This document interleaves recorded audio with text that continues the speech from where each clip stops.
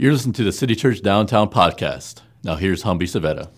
Well, good afternoon, 1:30. We ready to get a taste of heaven today?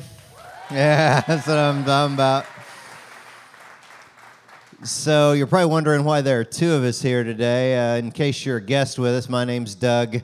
I'm the pastor here at City Church Downtown. And back in the mid-2000s, I met a sharp young college guy, and that would be the gentleman to my right here, Humby Savetta.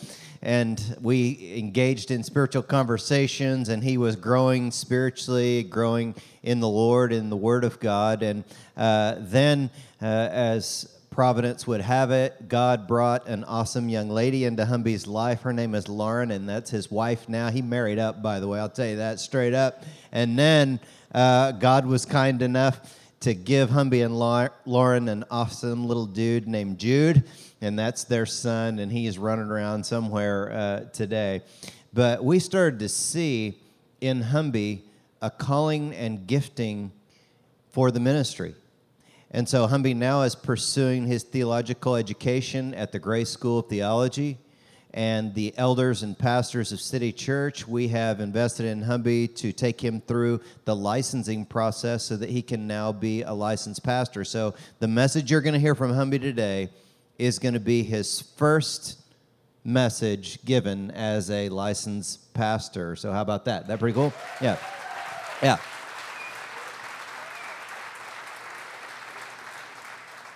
So that's why I've been teasing Humby through the services, because this past week he's asked some of us to kind of bow down and kiss his ring, now that he's a bona fide pastor and all of that. But, in the kingdom of God, we're not like, churches aren't like franchises, we're like families, aren't we? Spiritual family. I thank God for Humby's biological family. Some of them are sitting right down here. Would you guys kind of wave? And his folks are right down here. And I thank God for Humby's family that's encouraged him in the Lord every step of the way, and our great group of folks. And I thank God that we've become kind of like spiritual family as well. At the Savetta gatherings, there's always a lot of good food and good relationship, and then there's always at least one white guy, right, that's there, and that would be me. But as John teaches in the Bible, that in the spiritual realm, there are spiritual sons, spiritual brothers, and spiritual fathers. And as I age, the only benefit to aging is I get to see more spiritual sons. And the church is not like the world. In the world, the races don't get along, but here we have spiritual sons who are black, who are white, who are brown. That's the good thing that God does among us, right?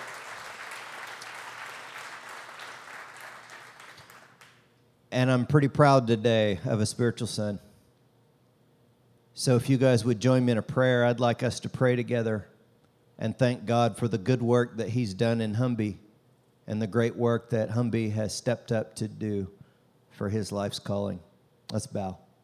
And as we bow together, I want to ask you to just reach your hand out, just reach it out towards Humby. If you're new to church, it doesn't mean that you're going to jolt him with the force like on Star Wars, but it just means you're reaching out in support. And so, Lord God, we thank you for one of our own sons and for the hard work that he displays each week, the way he works many days and nights where no one sees except for you. And you know the hard work, effort, and love that he puts into the ministry that you've given him to do. And so, Father, we pray now that you would continue to anoint, give favor to, raise Humby up. Father, we pray that as he teaches us your word today, that the Holy Spirit would fill him and overflow through him to us, to challenge us, to convict us, and also to encourage us. We thank you for Humby Savetta and all that you've done in his life. And for all of that, we give you credit, glory, and honor, and thanks. And we pray it in your precious name, Jesus, and for your sake, everyone said, amen. Amen.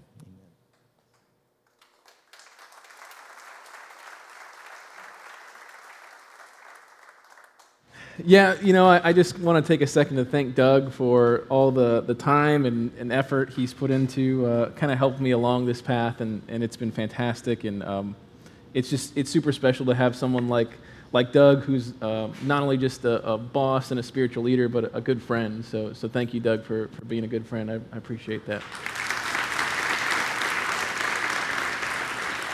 And, he kind of started getting into it, but, with my family's here, my parents, my aunt, my little sister, and my grandma, and a cousin, and his girlfriend, they're all here today. And, I know that I wouldn't be here without all of you guys. My parents who really helped instill a great, strong faith. And I just, I thank you guys so much for everything. And just all of you guys for being here, and Grandma and Grandpa wishing he was here, and all that. Just thank you guys for everything, and I just want to say this from stage, that I appreciate all you guys for the roles that you've played in my life, and so just thank you guys so much for everything, and of course, yeah, go ahead. And I've also been saying it every single service. My wife was here at the 9 o'clock, and I've been saying it every time since then. Doug talked about there's a lot of hours and a lot of nights and all that, and she's the one that puts up with me. But not only that, but she helps carry the house and carry me sometimes, and I'm so grateful to be blessed with a wife like her, and just me being in this spot right now is so much of it has to do with her, and I think that she should be honored just as much as I am today. So I told her that earlier today in front of everybody, but yeah. And not only that, Doug talked about it being a good organization is a family, and we've got a great family here. We've got Margot back there is my right-hand lady in the production department. So whenever I'm up on stage, she's back there holding everything down, and even on weeks that I'm not. We've got Robbie, who's in City Youth every single week, and what he does is a lot of times is help me refine talks. And even as Jake has come on, he's kind of started helping, speaking the talks, and just being a great presence within the team, and to go along with Jeannie, who's fantastic and does everything around here. If you guys ever see Jeannie around here, she's probably running somewhere because she's got a million things to do. So if you see her, just pat her on the back and thank her. And then Michelle, who runs our Kids City next door, she really, thank you for the one person that clapped for her. Michelle really doesn't do much for me, but I like to make fun of her a lot, so that helps me out a lot. So that's Michelle. She's going to be really upset that I say these things about her. So all of these things have come together to really put me in this spot. And that's kind of where I want to start today's message is the life that I had planned for myself, the things that I had laid out. If it were up to me, I wouldn't be standing here on the stage right now. If I would have gotten what I wanted the whole way and what I was working towards, I wouldn't be here in front of you. Definitely, which this still weirds me out, I definitely wouldn't be a pastor, which freaks me out that I can say that about myself right now. I go back, and if it were really up to me and I really could have had my way, I would have been like a basketball player, right? But I realized in middle school, when I was the B team backup point guard that didn't play very much, that the NBA probably really wasn't in the cards for me anytime soon. Who would have thought that a 5'9" point guard that can't shoot and doesn't dribble that well wouldn't make it to the NBA? Go figure. So from there, when I realized and I came to this realization, I figured that, I want to be around sports. I love it, and I got to figure out a way to still be a part of it. I thought, what about journalists? They've got people there in the locker rooms, whatever, doing that stuff. So from that point, I decided I was going to do my best to chase after the number one position in all of sports journalism, which is being an anchor on ESPN's number one show, SportsCenter. And from there, I did everything I could to make sure I was doing that. All my classes that I was taking in like high school, I was trying to figure out the best way that would prepare me for that. When I got to college, it was the same thing. Just everything was about getting to this one position. And finally, my junior year, I kind of like got a big break, right? My junior year of college, I got this huge break. And I got my first internship, or my only internship, at WOAI-TV, Channel 4, the NBC affiliate here in San Antonio. And as soon as I got there, it was basically everything I hoped and dreamed it would be. I was going to football games, these high school football games, and I was going through like the media entrance, walking in like a baller, I didn't have to stand in lines. Don't worry about you guys. I was walking in, standing on the sidelines. I was going to Spurs practices. I was going in their practice facility and doing all these cool interviews, and then I was going to games and sitting in going in the locker rooms after and sitting on press row and doing all this fantastic stuff. But the first like super thrill that I got came a couple months into it, and they let me know. They asked me, "Hey, do you want to go and cover a Longhorns game?" And for me at that point, I was like super mega Longhorns fan. I was all about it, and I was like, "Yes, I want to go," because I'd never seen the Longhorns play in person. I'd seen them play a million times on television, but never once had I been there in person. So what a way to go see them for the first time, right? And so I head down there. We hop in the car, go to Austin. And it's just everything I ever could have wished for. There were 80,000 people there. It's much bigger now, but that's what the capacity was at the time. And I'm seeing the band walking on the field, and they're banging that giant drum, and they're playing the national anthem and the Eyes of Texas, and I'm standing on the field while this is going on. Then, the team comes out, and I just remember the way the sound of the pads were, and the roar of the crowd, and just everything that went along with it. Not only that, the Longhorns won that day, so it was fantastic. Then I get to go into the locker room, and I'm doing an interview with Mac Brown, and then later on with like Vince Young and all the superstars of that 2005 national championship team. I'm in there, and it's just like the best day of my life. And after we're done, we have to walk across the stadium to the other side to get to our cars. So we leave the locker room, and we're walking through the field, and we're like walking in the middle of the field.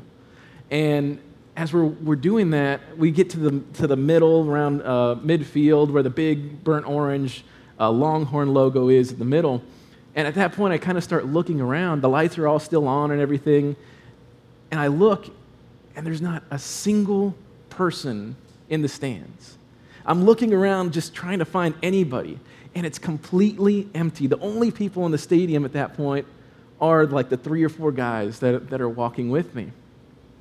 And it was incredible because just like an hour or two before that, there were thousands and thousands of people screaming and yelling and cannons going off and, like livestock running around the field and just all kinds of craziness. And here I am standing in the middle of it, and it's peaceful and serene. And at that moment, I felt like this incredible place, this giant stadium, was there just for me. At that point, that was the highlight of my life. Now, what about you guys? What are some of the highlights in your lives? Think about it. Some of you might be married, right? You got married, and that's like one of the highlights of your life. Others of you have had children, maybe even grandchildren, and those are like some of your highlights of your lives. Or you got a degree, graduated from things. Some of you have been promoted, got new jobs, or some of you, you're like the highlights, one of the first things you're going to is like a Spurs championship, and you're running down Commerce, like high-fiving everybody with a beeping the horns and honking all day. And for those of you that can remember that far back, your like highlights of your life is when the Cowboys won a Super Bowl, way back there. Thank you, there's the one person. You guys remember way back then when they won, and hey, I'm a Cowboys fan, so I can totally say that, all right? I can give them a hard time. But you guys remember way back in the day, we all have these moments that are much brighter and shine bright when compared to the rest of the moments in our lives. But what about after we die? What's the highlight of the afterlife? Specifically, what would the highlight of heaven be? Now, over the last few weeks, we've been talking to you guys about what happens after we die. Specifically, we've been asking you to imagine heaven. And the way that we've been getting at that is through thousands of near-death experiences that were studied and synthesized through the book Imagine Heaven by John Burke. And over the last few weeks, we have learned to live like heaven is real, to get so heavenly minded that you're more earthly good, and to get ready for the transformation that God has in store for us. And at this point, I think we've got a pretty good picture of what heaven looks like, based off of all these near-death experiences and what the Bible has to say about it. And while reading this book and going through the Bible, you see that every time people talk about heaven, there's always one thing that's like the highlight of heaven. One thing that's greater than the greatest experiences that any of these people that had a near-death experience are having. It's like way up here. They're like, oh man, heaven is unimaginable. But even in heaven, there's something more unimaginable than the unimaginable. In the book of Revelation, the Apostle John would agree to that. He described what he saw as a highlight. Take a look at chapter 1. He says, I turned around to see the voice that was speaking to me. And when I turned, I saw 7 golden lampstands, and among the lampstands was someone like a son of man, dressed in a robe reaching down to his feet and with a golden sash around his chest. The hair on his head was white like wool, as white as snow, and his eyes were like blazing fire. His feet were like bronze glowing in a furnace, and his voice was like the sound of rushing waters. In his right hand he held 7 stars, and coming out of his mouth was a sharp, double-edged sword. His face was like the sun shining in all its brilliance. The highlight of heaven for John was simple. It was the Son of Man, Jesus. And that's why our big idea for today is Jesus is the highlight of heaven. So for John, Jesus was the highlight of heaven. And for all these people that had these near-death experiences and they've been recorded, they're saying the same thing. Spinal surgeon Dr. Mary Neal experienced just that after she had an accident while on a kayaking trip. She was pulled under the current and died there underwater. And it was after she died, she had this amazing experience that she could never forget. Specifically, what she saw was what Jesus looked like to her. And it's kind of incredible to hear her talk about it. Take a look at this video. What did he look like? Everybody wants to know. Everybody asks. I know. And my answer is very clear, even though it's nonsensical. And I would say that he looked like bottomless kindness and compassion. And those are not words that make sense, because those aren't words that we use visually. But that is what he looked like. It wasn't a matter of looking at someone and saying, oh, he had brown hair and, Right. Whatever. He looked like bottomless kindness and compassion. And in terms of his outward appearance, I would say the same thing as the other people I saw, which is a physicality, head, arms, legs. And again, this filamentous robe exploding with love. But I also will say that I'm not entirely sure that that's how he always is. Now that's a highlight of heaven, right? What an incredible description of Jesus. And what's incredible about it is that the way that she describes him, she uses she describes him physically with words that are normally personality traits. And his bottomless kindness and compassion was so overwhelming that that's the form that he took on. And it's because he is those things, right? That's what he is. I think explaining to you guys what Jesus looks like today is actually going to be better understood by me explaining to you who he is, who he was, how he carried himself while he was around. And in the Bible, there are a handful of situations that are brought up to give you a good idea of what Jesus really was like. And once again, I'll go back to Revelation and the Apostle John. He had a great insight on what Jesus was like. So after he sees him with the wool hair, the white wool hair, and the sword coming out of his mouth, this is what he says. When I saw him, I fell at his feet as though dead. Then he placed his right hand on me and said, do not be afraid. I am the first and the last. I am the living one. I was dead, and now look, I am alive forever and ever. And I hold the keys of death and Hades. So Jesus looked at John, saw the fear that he had, right? Because John just falls straight to the ground. As soon as he sees Jesus in heaven, he falls to the ground with this great fear. And before Jesus does anything else, before he says anything to him, the first thing that he does is reach his arm out to him and put a hand on him to comfort him. And then the first words that he tells him are, "Do not be afraid." And it's after that that he then explains who he is and how wonderful he is. And John is able to stand up and record the rest of it and this great vision that he has in Revelation. It's in that moment that he knew exactly what John needed. Exactly what he needed. And it's crazy to think that Jesus, this almighty, all-powerful God, cares that much about us. Cared that much about John just to reach out to him and say, "Don't be afraid."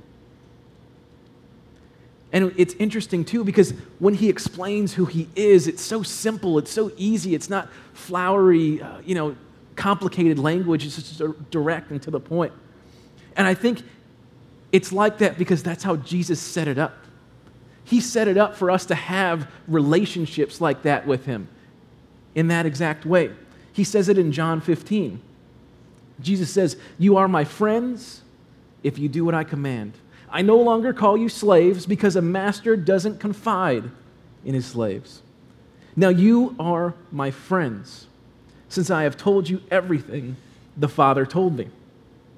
A friend of Christ. We are friends of God.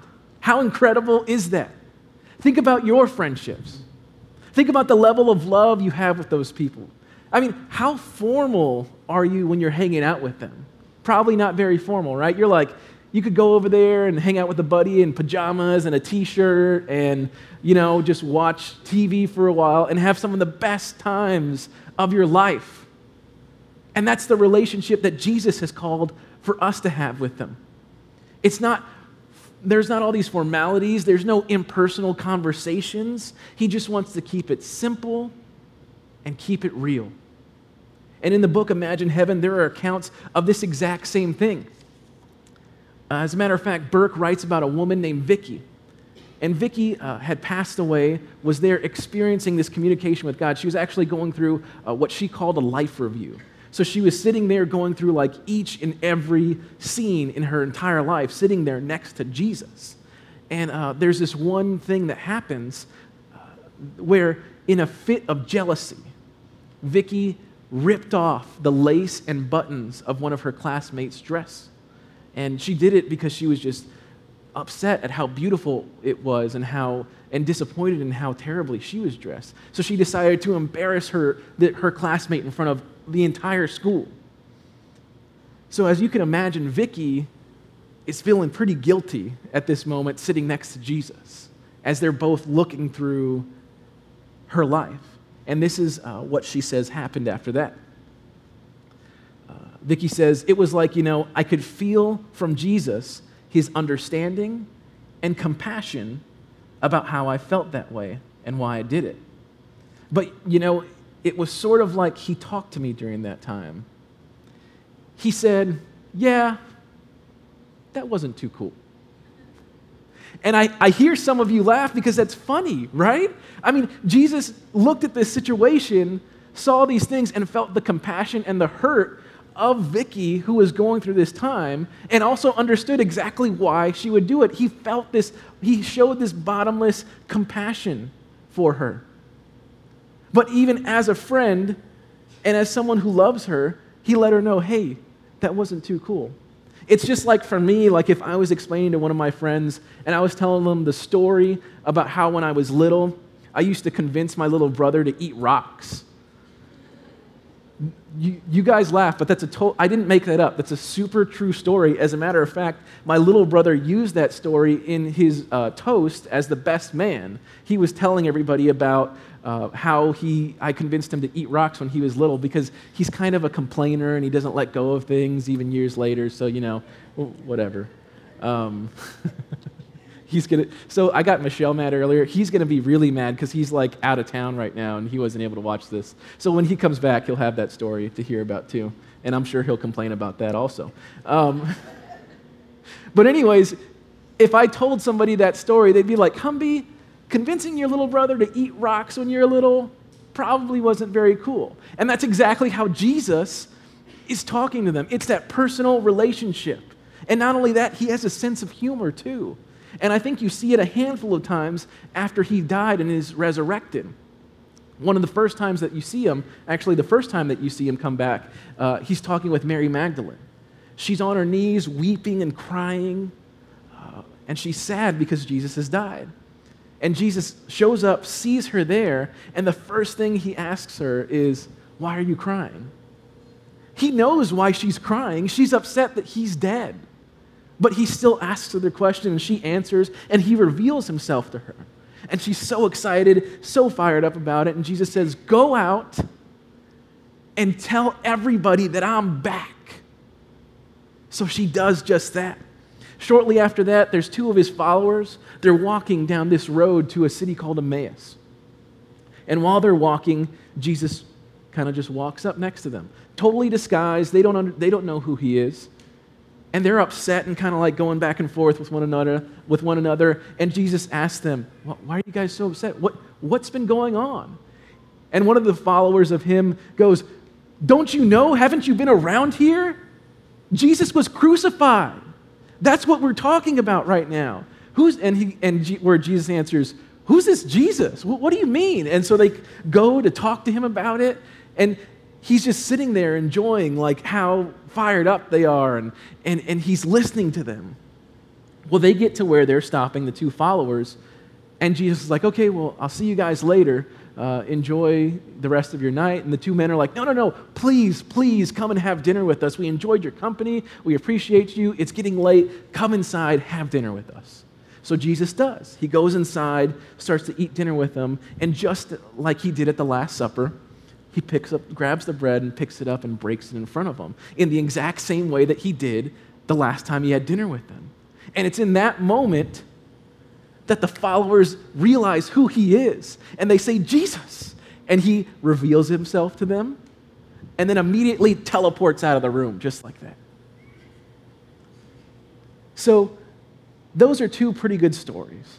But my favorite story of Jesus coming back post-resurrection happens a little bit later. To kind of give you guys some context, all of his disciples but one are gathering up because they're hearing that he's back, right? They're hearing the stories of the different people, and they're like, okay, well, we need to go, let's meet up and talk about this. And it's 3 days after Jesus has died. And a lot of us know that 3 days after Jesus died, we call that Easter, and we celebrate it. But back then, it was just 3 days after Jesus had died. And for them, for the apostles, it was just 3 days of living with fear that somebody would come for them and crucify them in the same way. So when they meet up to talk about Jesus coming back and they're trying to figure out what's going on, they barricade doors, they lock it up, and they make sure that nobody knows that they're there or can get in. So as you can imagine, it's a high stress level at this point. So that's where we'll pick up the story in Luke. There it says, then the two from Emmaus told their story of how Jesus had appeared to them as they were walking along the road, and how they had recognized him as he was breaking the bread. And just as they were telling about it, Jesus himself was suddenly standing there among them. Peace be with you, he said. So let's take a look at this. His disciples, the apostles, are scared to death. They're worried that somebody's going to break the door down and drag them off. And that's what they're talking about. They're just starting to get into the stories of these two followers that saw Jesus on the road to Emmaus. And as soon as that happens, Jesus teleports in, shows up, and gives the ancient equivalent, or says the ancient equivalent of, what's going on, guys? That's what he says. There's no trumpets, there's no like pyrotechnic show and laser lights or smoke machines or anything like that. Jesus just simply comes in the room and teleports in and goes, what's up, guys? It's been going on. Which to me is just baffling. You talk about the personal level, you talk about him kind of having a sense of humor, because these guys, like, the last thing that they want to hear is like a simple hello. They need like all kinds of different things happening at that point. So there he is saying, "What's up, guys?" And as you can imagine, if one of your dead friends like teleported into a room with you and said, "What's up?" you would be freaking out. And that's exactly what the disciples are doing. They are freaking out. They are losing it. It says in Luke, "But the whole group was startled and frightened, thinking they were seeing a ghost." "Why are you frightened?" he asked. "Why are your hearts filled with doubt? Look at my hands, look at my feet. You can see that it's really me. Touch me and make sure that I'm not a ghost. Because ghosts don't have bodies, as you see that I do." As he spoke, he showed them with his hands, with his feet. Still, they stood there in disbelief, filled with joy and wonder. Then he asked them, "Do you have anything here to eat?" They gave him a piece of broiled fish, and he ate it as they watched. I think this is the best. This is my favorite Jesus story, maybe in the entire Bible. Jesus shows up, people are freaking out, and he's like, wait, hey, bros, look at my hand. There's a hole in this. I'm not a ghost. Don't freak out. I'm real. I'm really real. Look at this hole in my chest where they stabbed me. This is real, man. Oh, you guys don't believe me? Okay. Look. Give me a piece of that fish. Let me show you that I'm real. I'm going to eat this piece of fish in front of you, because you know that ghosts and spirits can't eat, right? You guys know, you've seen the movies with the ghosts, and they're like going like this, trying to pick something up. They can't do that. Jesus did. He grabbed the piece of fish, started munching on it, and as he's doing that, as I can totally imagine, the disciples are getting fired up. Jesus is real. He's here. They're checking the holes in his hands. They're looking at the hole in his side and in his feet. They're realizing that Jesus did, in fact, come back from the dead, that he defeated death, that he had the keys of hell in his hands. And Jesus was just showing up just to hang out with his boys, right? That's the first thing he did. He comes back and he's like, "What's up, boys? I'm back." That's what he's doing. So they're celebrating, enjoying themselves, having a great time. They're ready. These disciples are ready to go out into the world and start sharing the gospel, start sharing that Jesus came back, that Jesus defeated death. They're all ready to go, except for one guy. Remember, they were all there except for one. That was Thomas. Thomas, for some reason, wasn't there.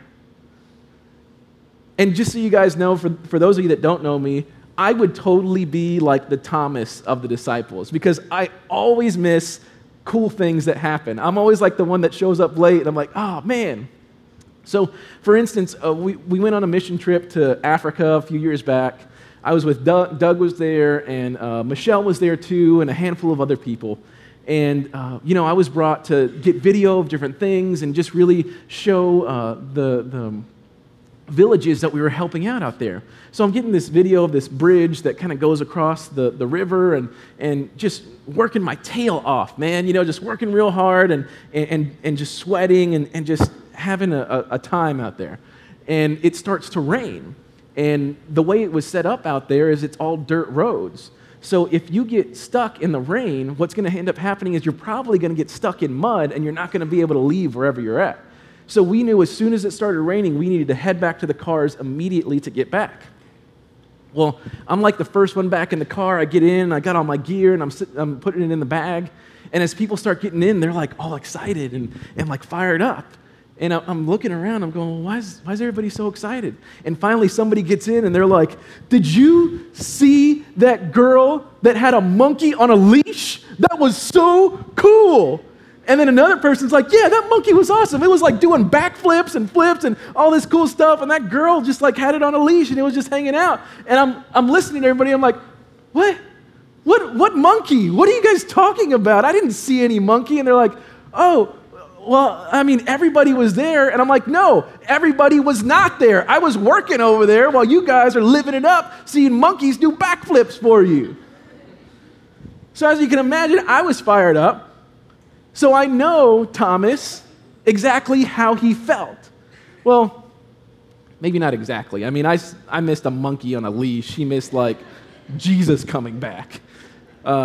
It's close, though. It's close.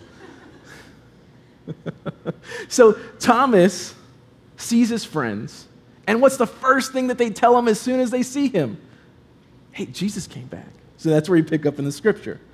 One of the 12 disciples, Thomas, nicknamed the twin, was not with the others when Jesus came. And they told him, "We have seen the Lord." But he replied, "I won't believe it unless I see the nail wounds in his hands, put my fingers into them, and place my hand into the wound in his side.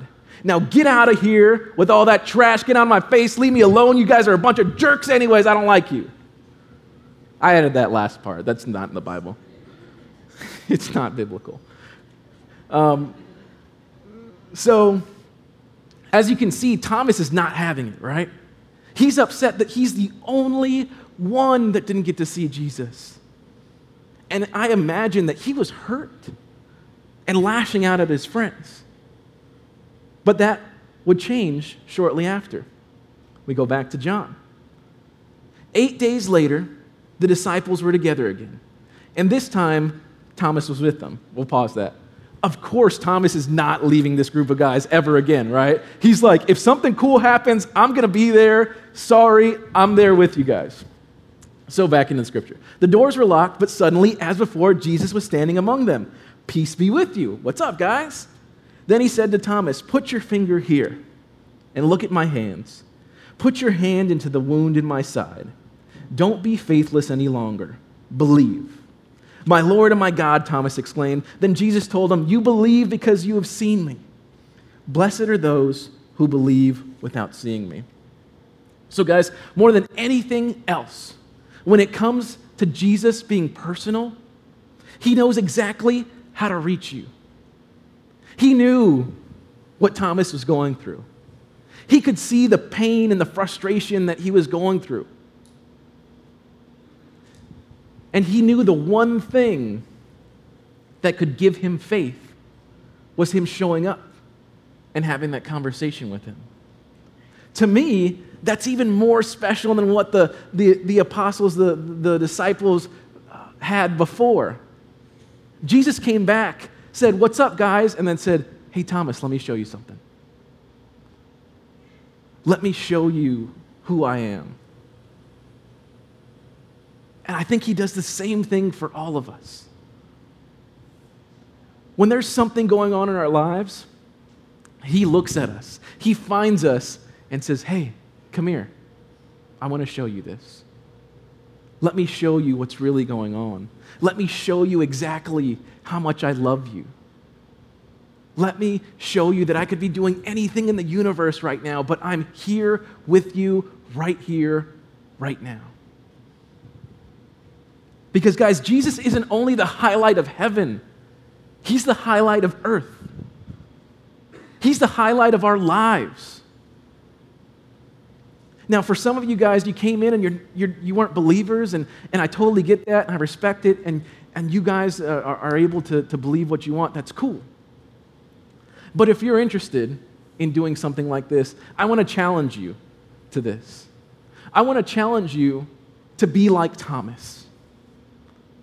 I'm going to challenge you to test God, to go out there and say, "Hey, God, if you're really real, do this, and I'll believe in you." Something very particular, very special, that there's no way that it could ever be a coincidence in any way, shape, or form. Ask Jesus to do just that. And then if he does, believe. Now, for some of you guys, that's scary to think about that, right? And it's not scary, the asking of God. That's not the scary part. The scary part is, what do you do if he comes through? The scary part is having to hold up your end of the bargain in that, right? Because if he does come through for you, if he does, then you have to cross that line of faith to hold up your end of the bargain. And for some of us, you might think, oh, well, what do I do? How does that happen? Just so you know, believing and crossing that line of faith, there's no religious hoops to jump through. It doesn't matter like what your holier than thou friends say about what you have to do. The only way that you start a relationship with Jesus is by simply believing. It's a decision that you make in your mind and your heart, and that's it. Now, I know a lot of times at our services, at the end, we'll go through a prayer, right? And we'll lead you guys in a prayer, what people will say to receive Christ in your life. There's actually no power in that prayer. And the way it is, and this is how it looks, it's kind of like this. So if you're out with a girl, my cousin and his girlfriend are here, so I'll use you two. So if my cousin's out with his girlfriend, and somebody walks up and says, hey, is this your girlfriend? Well, at that point, he has to define his relationship. And he would say, yes, this is my girlfriend. And that's the same thing that we're basically leading you guys on in this prayer, is we're asking you to define your relationship with Christ. Do you believe him or do you not? The prayer actually has nothing to do with it, just like the question that I would ask my cousin has nothing to do with his real relationship. He's just stating where he stands. So at this point, I'd just like to ask all of you guys to bow your heads. And if you're someone who is looking to define your relationship with Jesus, if you've never done that before, or maybe you don't know where you stand, maybe you've been a follower for a long time and you just never have said to yourself or said to him, I follow you, this is what it is. I want you guys to pray something like this with me. Lord, I'm not fully sure who you are or how you really work, but I want to see more of you in my life. I want to know your personality. I want to see that in my life. So right here and right now, I want you to know that I believe that you died on the cross for my sins. And the best way I know how, I want to follow you. Thank you for your forgiveness, for your love, for your bottomless compassion and kindness that you show to me every day. Now, with our heads still bowed, for some of you that are believers, whether it's been years and years or just a few seconds, there's something in your life that you might feel like is off. And maybe you feel just like Thomas. You're telling Jesus, I've been following you. I've been chasing after you for years and years and years. And you showed up for my buddy here. And you showed up for this guy over here and this lady over here. But you haven't shown up for me. What have I done wrong? And if that's the case for you, you can ask him to move in your life. So if that's you, I want you to pray something like this with me. Jesus, show me who you truly are. Let me see your power, your love, your personality in my life every single day. Help me connect with you in a better way than I ever have before. Move in that part of my life. Move in that part of my life that I need you more than anything else. Thank you. I love you. And it's in your holy and precious name that I pray this. Amen. Thanks for listening. For more information, visit citychurchdowntown.com.